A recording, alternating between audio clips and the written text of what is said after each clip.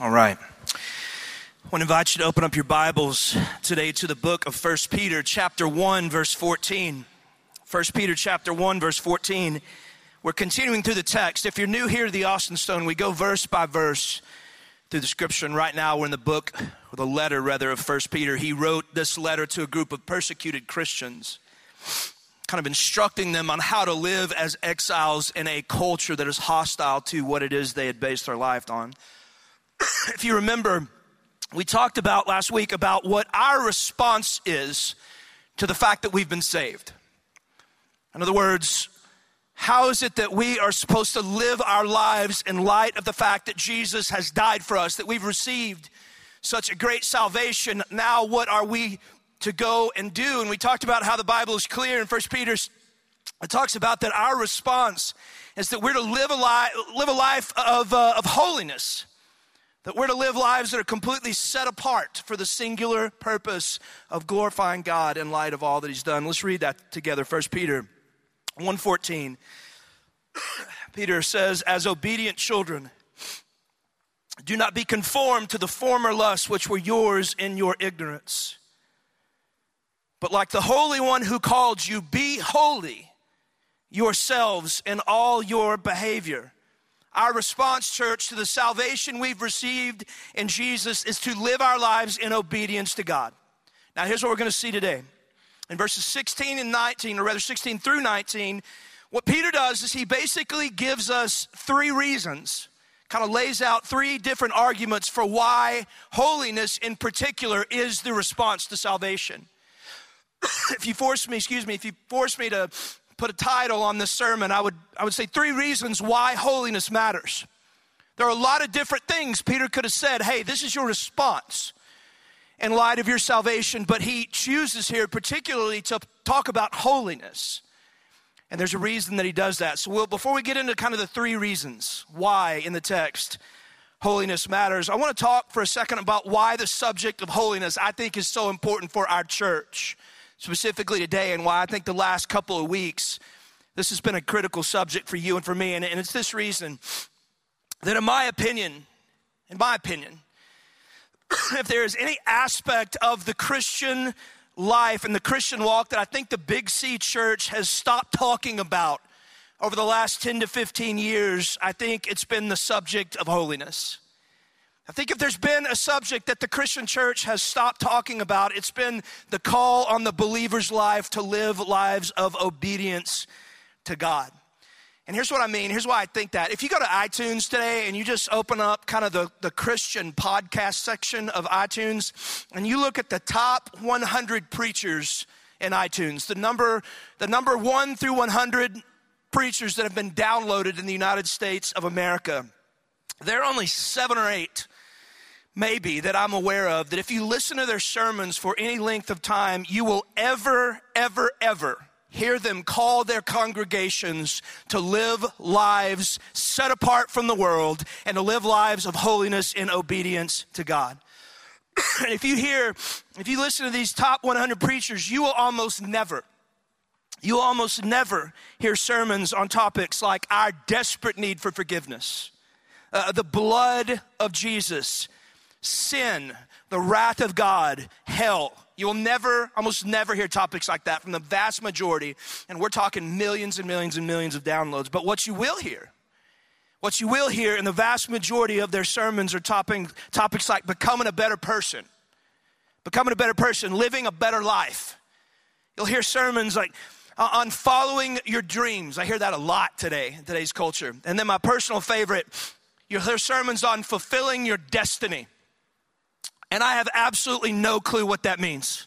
Fulfilling your destiny. What other choice do you have but to fulfill your destiny? Church, I have a doctorate in biblical exposition. I have absolutely no idea what that means. And I hear it over and over and over again. Every time I read Twitter, listen to a sermon, I'm like, go fulfill your destiny. Well, that's the plan, Jack. I don't know why you keep talking about it. But here's the thing. It's not that those things are wrong necessarily. It's just they're marginally biblical. They're marginally biblical. If you read the Bible from cover to cover I mean, I'm talking about you just open up the thing and you start in Genesis 1 and you finish all the way at the end of Revelation. Here's what you're going to notice. If you just take the subject of our desperate need for the forgiveness of sins because we have fallen short of the perfect glory of God and the subsequent call of holiness on a Christian's life in light of the blood of Jesus that has been imparted into our lives, it literally is talked about 1,000 to 1 compared to you going out there and fulfilling your dreams in this life. And yet you would never guess that based on what's coming out of the pulpits in America today. And I think it's important that we're talking about holiness. Here's another reason. I think holiness is a critical subject for us. And there's another direction. Now, y'all hang with me on this one. There's another direction that American preaching has taken. And overwhelmingly, I would argue that this is a really, really, really good thing. But it's the American kind of pendulum swing back to the gospel of Jesus Christ. But the problem has been is that our generation, I think, has abused it. Now, here's what I mean by that. When I was a kid, I was born in 73, grew up in the 70s and 80s, in the early 90s. And because of kind of the sex, drugs, and rock and roll of the 60s, there was this huge pendulum swing in churches all across America towards a more legalistic form of righteousness. Every time you went to church, I was there. Every time you went to church, you heard a sermon about, hey, unless you repent of your sin and trust into Jesus, you're going to go to hell when you die, which is an absolutely true statement. But the problem is that a lot of times you would walk out of those sermons thinking and feeling that there are things you had to go do in order for God to be pleased with you, instead of resting in the fact that God is already pleased with the believer in light of what his son has already done on the cross. And that was a couple of decades worth of preaching. And so in the late 90s, in the early 2000s, the pendulum swung all the way back to the gospel. And this has been a really good thing now for almost 20 years. It's reminding people that, look, there's nothing you can do to earn your salvation. Your salvation is by grace through faith. It's not of works so that any man should boast. It's by grace through faith alone. He is our one defense. He is our righteousness. There's nothing you can do to lose your salvation. There's nothing you can do in Christ for you to lose his favor in your life. And again, which is an amazing thing, but here's been the problem that I've noticed. Is that the pendulum has swung so far to the other way that our generation has underemphasized the fact, as we preach grace, as we should every Sunday, but as we've preached grace, we've underemphasized the fact that there are literally hundreds of times in the New Testament alone where the scripture says, hey, in light of the grace that you have received, now this is what it is that you are called to go out those doors and do. In light of the grace you've received, this is what the call on the believer's life is, to respond to that grace. And so because of those two emphases in preaching, the result has been that with maybe the exception of church attendance, there has been, in my opinion, a drift in the holiness of Christians. There's been a drift in the holiness of Christians, and our lives, not everybody, but our lives don't look all that different from the world's. I mean, if you just take things like the way we steward money, the way we spend our money, if you take things like our sexual ethic, kind of our view and practice of our sexuality, if you take stuff like how we entertain ourselves, and you look at how the first century Christians live out their Christianity, and then you compare it to how we as 21st century Christians live out our Christianity, they don't really look all that much alike.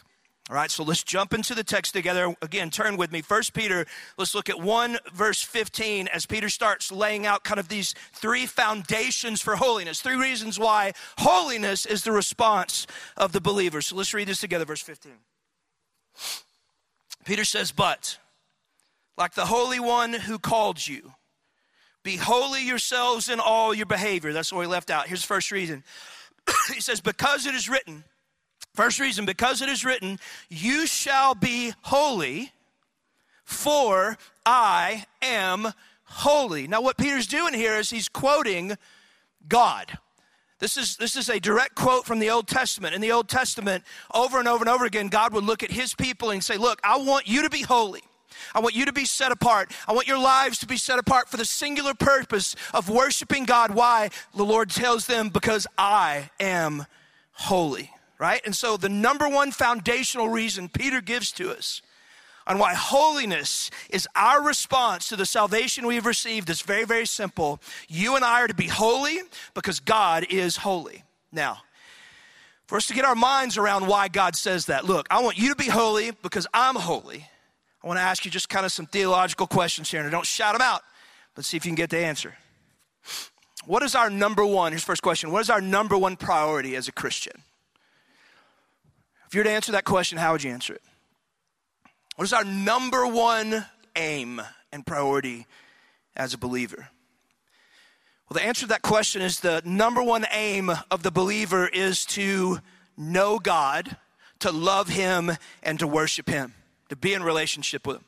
That's your number one priority. That's your number one goal. That's the number one thing you were created for and called to. That's why God saved you. To know him, to love him, to worship him, to be in relationship with him. That's the number one priority in your life. Right now, what's the second priority of the believer? What's the second most important calling on our lives? And that is, in light of the fact that we know him, in light of the fact that we love him, we are to now make him known. The call on our lives, our second priority is to demonstrate God's love to the world that we have received, to make disciples of Christ because we have been made disciples of Christ. That's the first and second priority. Don't turn there, just listen. In Deuteronomy chapter 11, verse 13, this is God speaking. It says, "This shall come about if you listen obediently to my commands, which I am commanding you today, to love the Lord your God." That's one, to love the Lord your God. And here's two, and to serve him with all your heart and your soul. It's always in that order. Philippians chapter 3, verse 7, this is Paul speaking in the New Testament. He says, "But whatever things were gained to me, those things I have counted as a loss for the sake of Christ." And if you just stopped right there, you think that Paul's saying that the sake of Christ, that serving Jesus is the most important thing in his life. But then he says the next verse, and you realize that there was something more important to him than serving Christ. And in verse 8, he says, "More than that, I count all things to be a loss in view of the surpassing value of knowing Christ Jesus my Lord." Okay, so priority number one is that you know the Lord, that you love the Lord. And then our secondary calling is that we make him known. Now here's another theological question. How are you and I called to make him known? What are the ways that you and I are supposed to make him call or known to the world? We're supposed to make t-shirts. We're supposed to get banners and put them up on the side of the highway. Is that our way that we make him known to the world? Well, there's two primary biblical ways we're supposed to make him known. Number one is with our mouths. With our mouths. Romans 10:14. It says, "How then will they call on him whom they have not believed? How will they believe in him whom they have not heard? And how will they hear without a preacher?" The word preacher there, by the way, doesn't mean guys like me. It literally in the Greek just means messenger. Paul's saying, look, how in the world are they going to hear the gospel if people like you and me don't open our mouths and give them the message? So with our mouths, that is one of the primary ways we make him known. But look, church, there is another way that you and I are called to make him known. What is the second biblical way that you and I make the Lord known in the world? How do we do it? It's with our lives. We don't just make Christ known to the world with our mouths, but there's also a calling biblically to make Christ known in the world with the way that we live. Jesus said it this way in Matthew 5:14. He says, "You are the light of the world." You are the light of the world. The world is darkness. Talks about it over and over again. It's dark, but you are this little light that's walking around in the world. Jesus said, he says, "A city set on a hill cannot be hidden." He said that phrase on the side of the Sea of Galilee. And the Sea of Galilee, I've been there. You're just standing there looking at the Sea of Galilee, and behind you, there's this massive hill that goes up for a really, really long way. I don't know how far, but on the top of that hill is this city. And if you're standing by the Sea of Galilee at night, it's completely black. You can't see anything, but you can see that city set on the hill. I'm telling you, that's where Jesus was standing when he made that statement. He's like, hey, you guys see that city up on that hill? You can't cover the light of that city. That's what he's saying about you. You're going to shine in the darkness. And he goes on.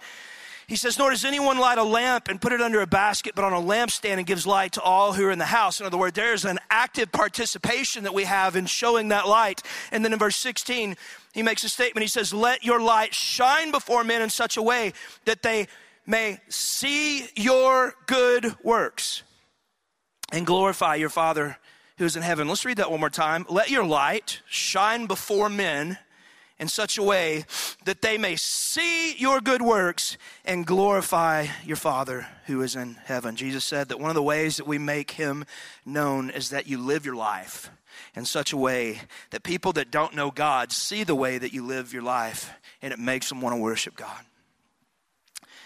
I had something happen years ago.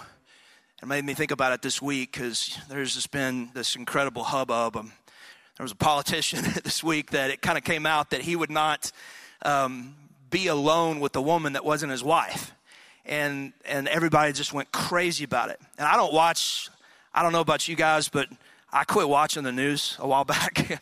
It just makes me mad and frustrates me. I don't listen to talk radio anymore. I like listen to country music and 80s music because I'm an old dude and that's all I listen to anymore. But every once in a while, political stuff will kind of get through my feed on Twitter. And I got sucked in a couple of days ago. But there was this politician that said, I'm not going to go eat alone with another woman because I want to honor God. I want to honor my wife. People went crazy when he said that, negatively. Like holiness, it kind of sticks out like a sore thumb in our culture. I don't know if you've noticed. And it made me think about it. I did the same thing years ago. I was on Twitter and I was talking about how that I was never alone with another woman, that my wife is the only woman that I would be alone with. And the reason I do that is just because I know my heart, I know my sinful flesh, I know what I'm capable of, and I just don't ever want to put myself in a situation where that would ever be an option. And you would have thought that I said publicly that I was joining the Nazi party or something. People went crazy on me over Twitter saying it was the dumbest thing that I ever heard in my life, that I was all kinds of stuff. But here's the point, is that inevitably in that hundreds and hundreds of responses I got, and this was years ago, there was 3 or 4, 5, 6 people that in the course of that Twitter conversation that I got sucked into, unfortunately, people are asking me, and they're like, man, that's intriguing. I've never thought about that. I've never thought about that. That's interesting that you would be so committed to your marriage with your wife that you wouldn't even allow yourself to be in that situation. So I'm going to tell you something. Holiness to a lot of people is going to stink.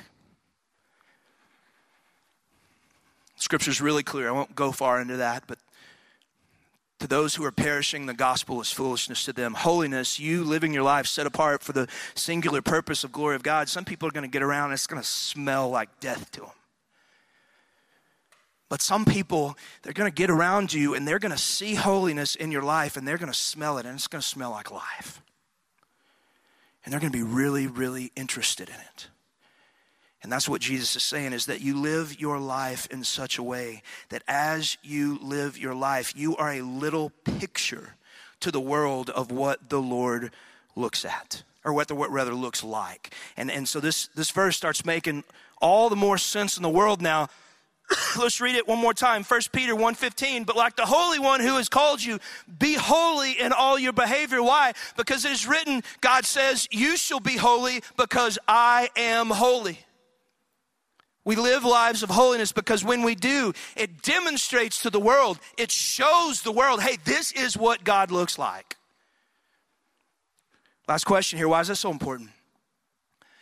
Why is it so important that the world knows about God's holiness? Why is holiness such a critical part of God's character for us to display? Why is it so important? And here's the thing. Listen, I want you to catch this. Because there are so many things that God does that just do not make any sense separated from his holiness. There are so many things that God does that just does not make any sense separate from his holiness. About a month ago, there was a pretty famous contemporary Christian artist that came out publicly and said that he thought that as Christians, we ought to quit teaching about Jesus shedding his blood and his death on the cross. He said we just ought to quit that altogether. And the reason that he gave was because God is a God of love.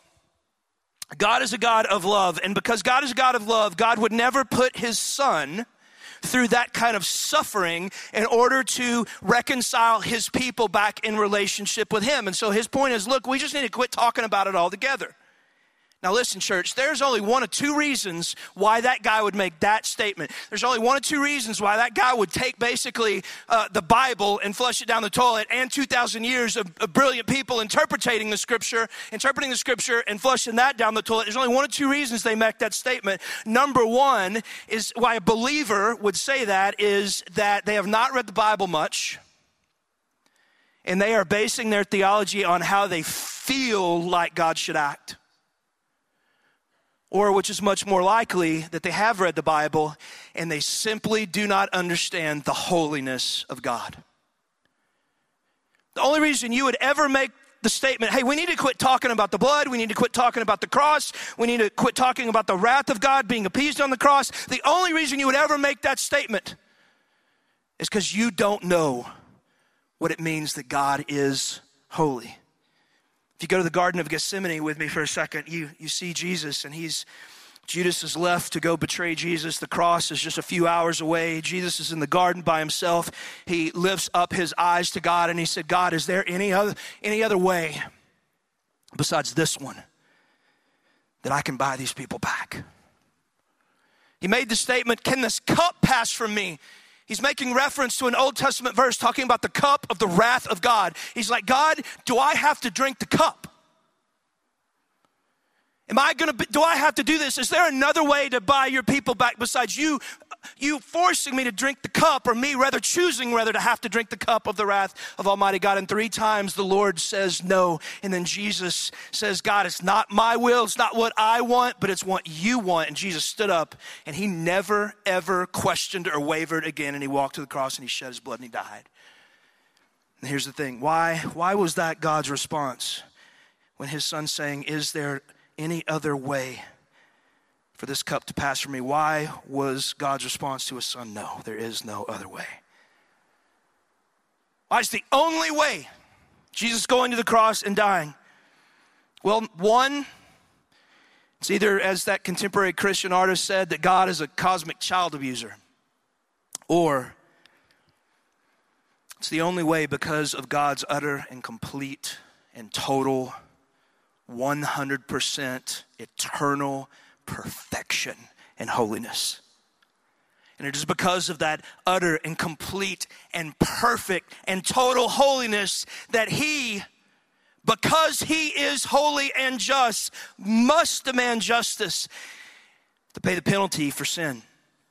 And that's, by the way, exactly what the Bible teaches us, that yes, he is a God of love, and I'm going to show you why he's a God of love in just a second, but since he is also a God of perfect holiness, justice for sin must be enacted. And this is a concept, that statement, because of God's holiness and righteousness, justice for sin must be enacted. When we hear that in biblical terms, we don't always understand it, but it's a concept that most of us, the vast majority of us, would agree in. If you had a mass murderer that was standing trial for all these different murders, maybe killed 20 people, and he was standing trial for it, and the judge stood up and said, you know what? In the trial, I'm feeling loving today. I'm feeling loving today. And so, you know what, mass murderer, since I'm feeling loving, I'm just going to let you go. You're free to go. I'm going to let you off. You don't have to pay the penalty for your sin. Is that loving? Is that loving? Of course it's not loving. We would all stand up in the courtroom and say, that's not loving. You think you're feeling loving. That's not loving. That is injustice.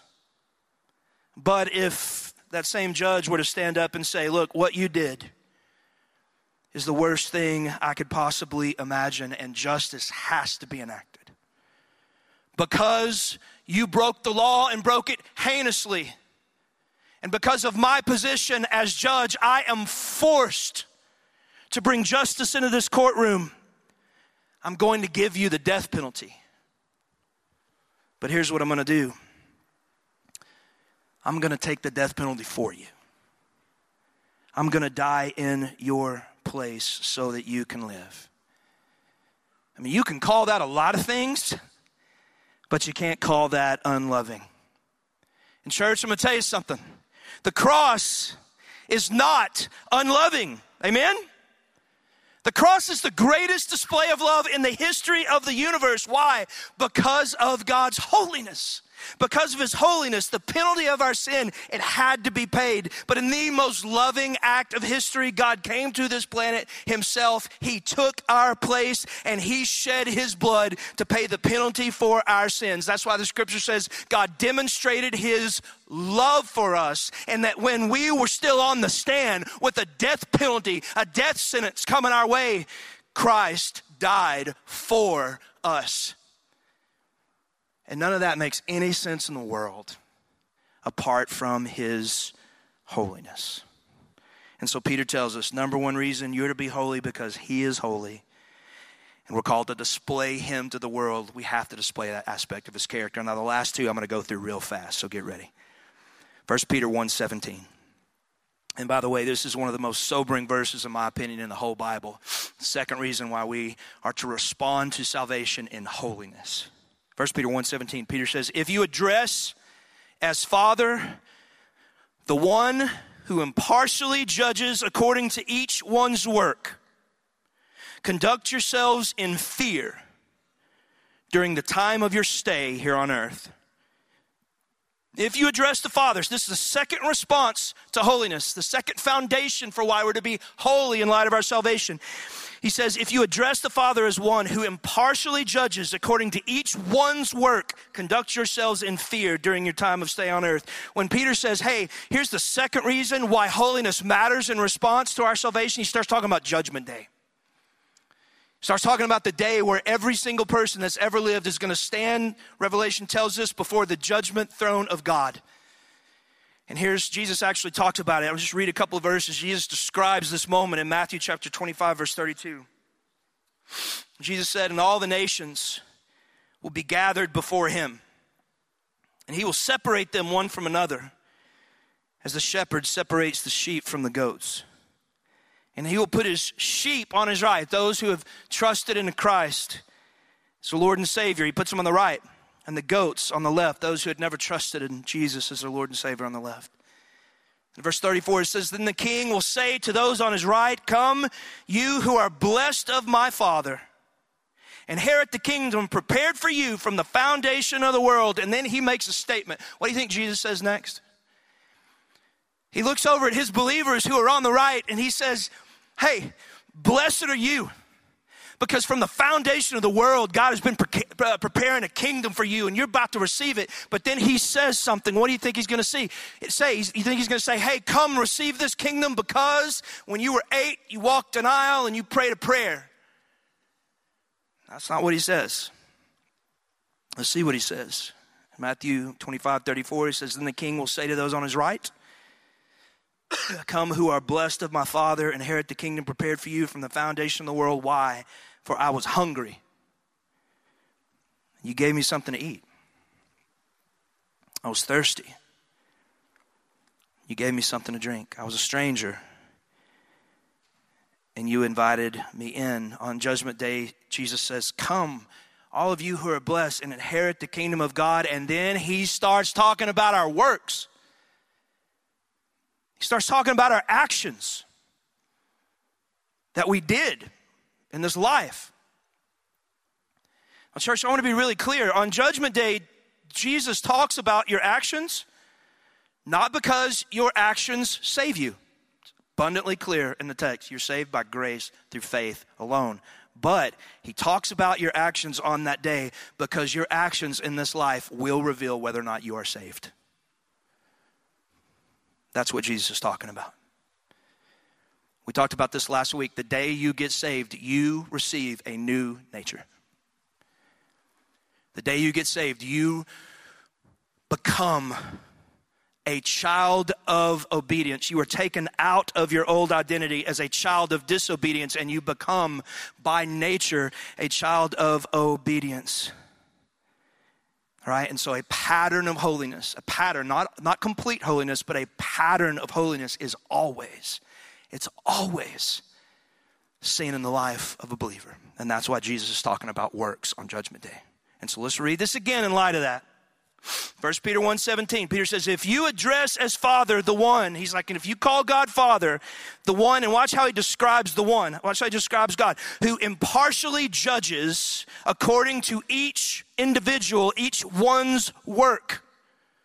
He said, if you call God your Father, you need to understand something about God. He's the one that impartially judges according to each person's work. And so in light of that, conduct yourselves in fear during your time of your stay here on earth. And so what the Bible is saying is, look, as the judgment day's coming, everybody hear this, judgment day's coming. And on that day where you stand before God, every single one of us individually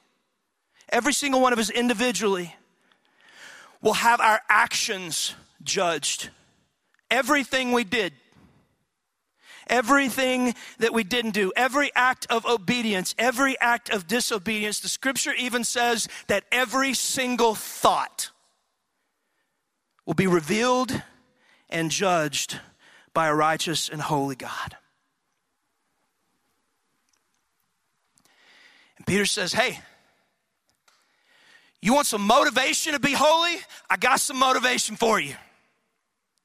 You're going to stand before a righteous and holy God, and every single one of your actions will be revealed on that day. And knowing that, he says, ought to produce in you a healthy, righteous fear. Peter said, not me. Peter said it. And I want to be real clear. That word fear, right there, that is the Greek word phobos. That does not mean awe. It does not mean reverence. It means fear.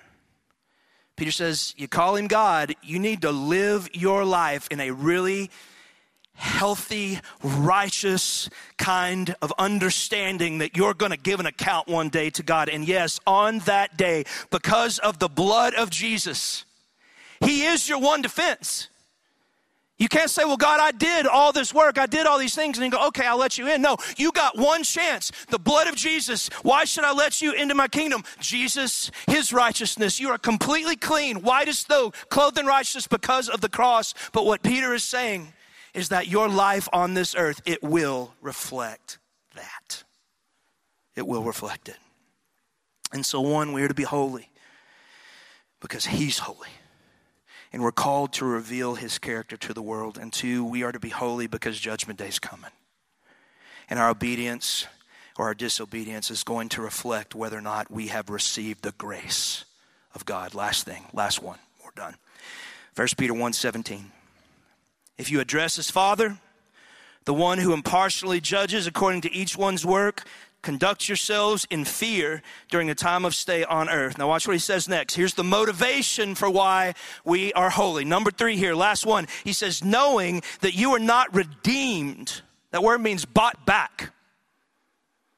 You were owned by sin and death and slavery. And he says, knowing that you are not redeemed with perishable things like silver or gold from the futile way of life inherited from your fathers, but with precious blood, as a lamb unblemished and spotless, the blood of Jesus. And this is really, really simple. Kind of the last reason Peter is saying, look, holiness has to be our response to our salvation is really simple. He says, because God didn't buy you back with money. You're a child of God. You're in the family. He didn't adopt you by writing a check.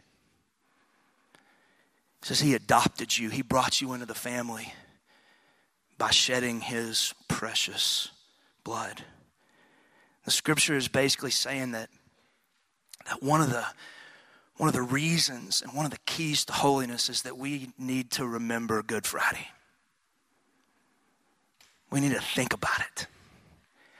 He says, remember, you got to know. That's that word knowing there, it's experiential knowing. You got to get to the place where you're remembering the fact that you have a Savior that didn't just come write a check for you, but died for you. It means this. It means the next time that you're tempted to look at pornography, you remember the 39 lashes that Jesus received with a cat of nine tails across his back, ripping his flesh to shreds, bleeding being tortured so that you could one day pass from this life and experience complete and total holiness in the kingdom of God forever. And that will help you choose holiness.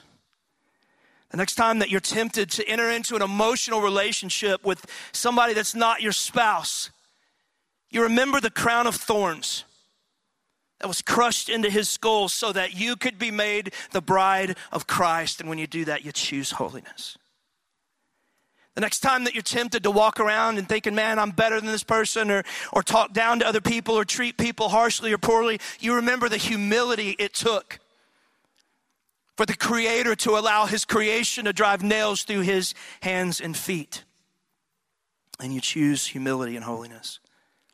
The next time you're tempted to go to a party and drink too much and do things that a child of obedience should never do, you remember the thirst that Jesus endured for 24 hours through his trial and through his crucifixion. And you choose holiness. The next time you're tempted to not offer somebody forgiveness because they don't really deserve it, you think about Jesus hanging on a cross who looked at the men who were crucifying them and say, Father, forgive them because they don't know what they're doing. And you choose holiness. The next time that you think about, man, this is too hard, I'm just walking away, you think about the 6 hours that Jesus hung on the cross and endured suffering until he said it was finished, so that you could stand as righteous before the Lord. The next time you're tempted to sin, you remember 1 Peter 1:18, knowing that you were not redeemed with perishable things like silver and gold from the futile ways of life inherited from your forefathers, but with precious blood, as of a lamb unblemished and spotless, the blood of Jesus. And you choose holiness. You know, we're approaching over the next couple weeks Holy Week. It's a time in our year where we remember the cross. We think about the cross. We think about everything he did for us. But 1 Peter is really, really clear. As we approach the cross, most importantly, let's think about the gospel. Let's think about that we're righteous because of his blood, but let's not forget what our response is to that blood. And that's holiness. All right, let's pray together. And as we pray, I want to speak to two people. Let's go ahead and bow our heads and close our eyes. I want to speak to two groups of people. I want to talk to those of you in the room that have never in your life trusted in Jesus as your Lord and as your Savior. There's never been a time in your life where you've said, I believe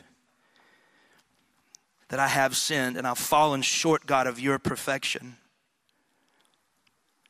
God, because of your holiness, you're just in demanding justice because of my life. And if that's you, I want you to know you have one defense on Judgment Day. It's not how good you live. It's not how bad you live. All that's going to be revealed, but you only have one defense. And it's the blood of Jesus Christ.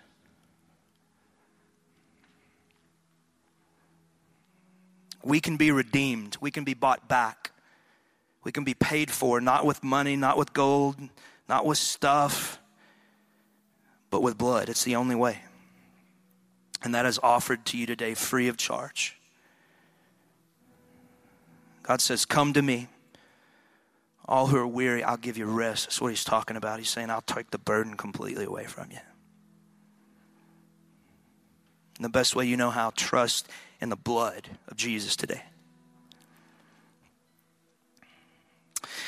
And the second group of people I want to talk to are believers.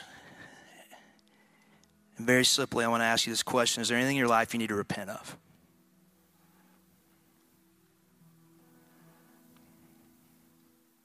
Is there a sin in your life you need to turn from?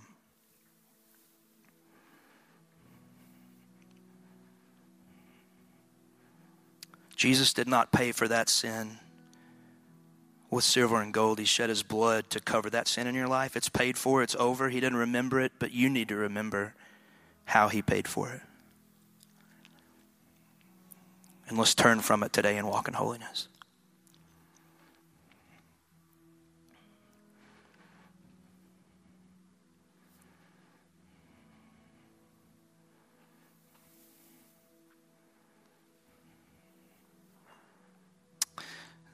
Jesus, we cannot say thank you loud enough or long enough or as many times enough to thank you for you coming to earth and you paying the penalty of our sin. I think about what you went through in the garden, knowing that you would become our sin so that we can be the righteousness of God through you. And Lord, we just don't know how to say thank you. And so we're going to stand here in a second, God, and we're going to sing to you as loud as we can.